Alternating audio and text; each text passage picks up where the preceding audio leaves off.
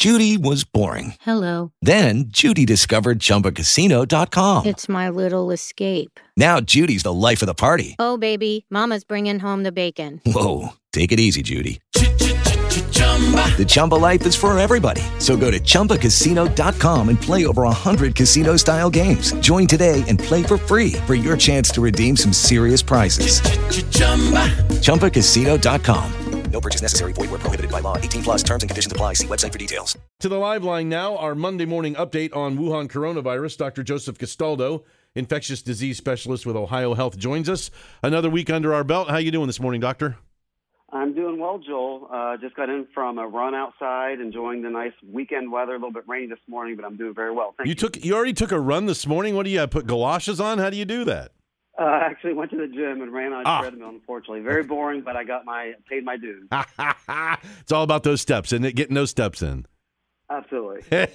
So I guess some people would say maybe a mixed bag of coronavirus news today. Here in Ohio, it seems like we're doing pretty well. Just 3 new deaths reported yesterday. When you look at hospitalization, ICU admissions, we're still well below the 21-day average. That is good news for us, isn't it?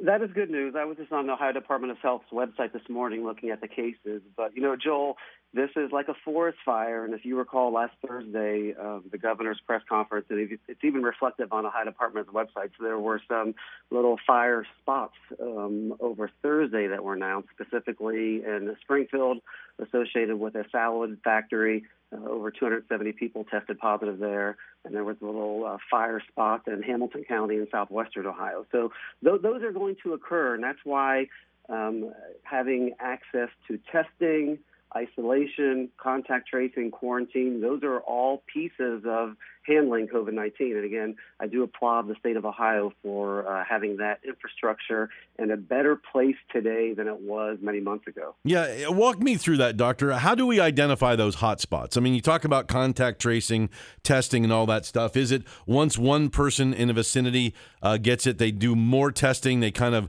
swarm in and see what's going on and try to contain it? Yeah, exactly. So obviously the first step is to have easy access to testing if you have symptoms. And in Ohio, we are in a much better place. Once somebody tests positive, the first thing is to isolate that person so they cannot transmit it to anybody else. Then the contact tracer steps in. A contact tracer is a well-trained professional.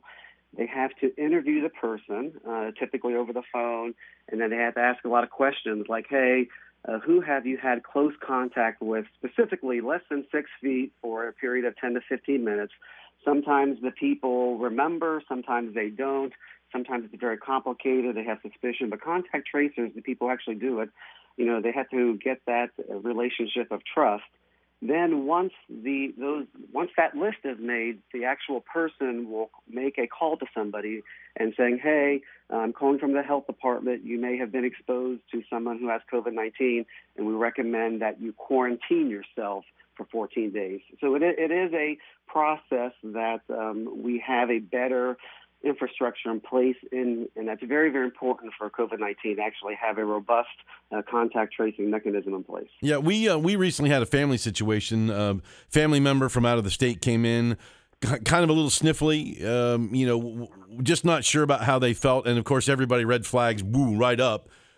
Did some calling around and didn't really seem like we were able to get a test done and get results in any kind of efficient manner. They were basically in for a week for a visit.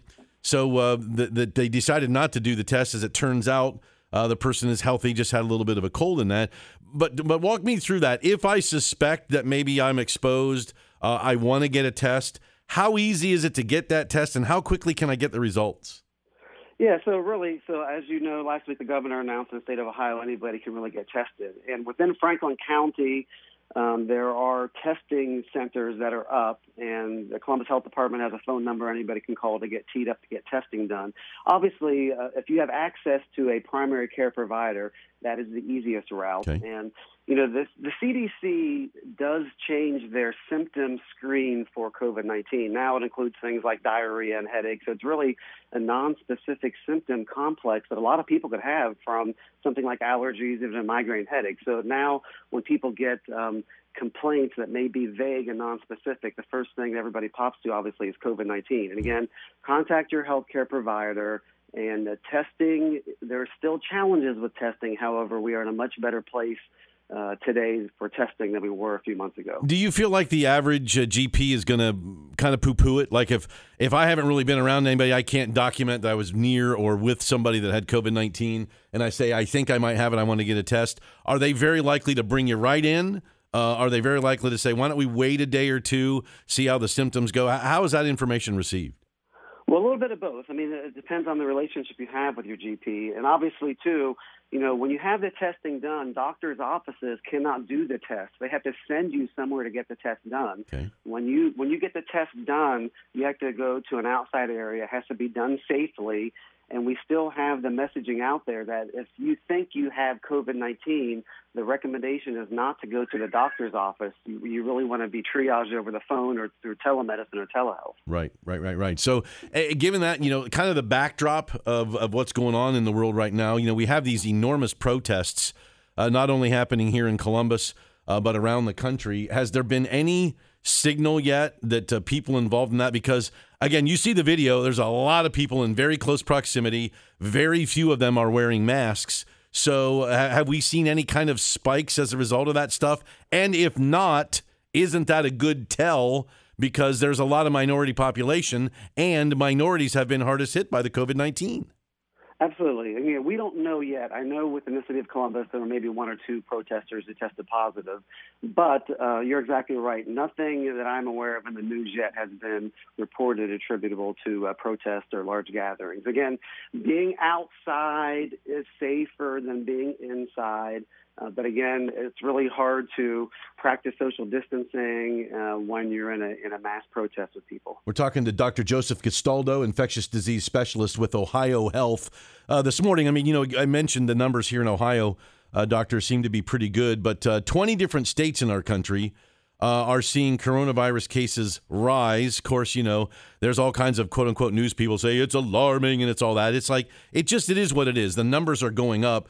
So in your mind, within your circle, in the infectious disease specialty, is this second wave? Is just more the first wave? Is it they're doing something wrong? How do you quantify all that information in your line of work? Yeah, so first of all, I would not consider this a second wave. This is just a continuation of the first wave. And when you look at these hot spots, these are spots that have not really had their first surge, like Arizona. And again, a lot of it has to do with how each state is handling coronavirus differently. Different states have different policies in place when it comes to masks, opening up of businesses, this, that, the other. Each state is very variable, and you could look at different states. And some states like California, New York, they require mask wearing. Some states have different policies and procedures in place when it comes to different businesses. So when you really want to get in the weeds and look at each state, they are different.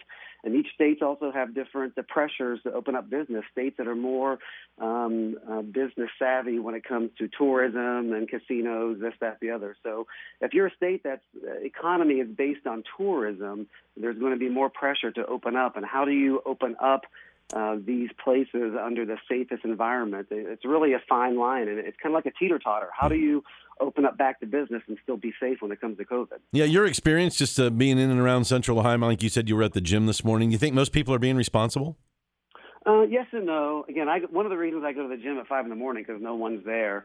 And I think what at least what I see, I think people either consciously or subconsciously think that COVID-19 has, quote, gone away. It hasn't gone away. It's still here, and we still have to be very mindful of what's happening out there. And again, with the warmer weather, the higher humidity, and being outside, all of those things makes it less likely to contract COVID-19, but it's still here. And again, the big concern is what's going to happen in the fall when we are back inside, the weather changes, and we have maybe some habits of not doing things that we've been ingrained to do for the last few months. Yeah, I tell you, you look at things like this, the cycle of things.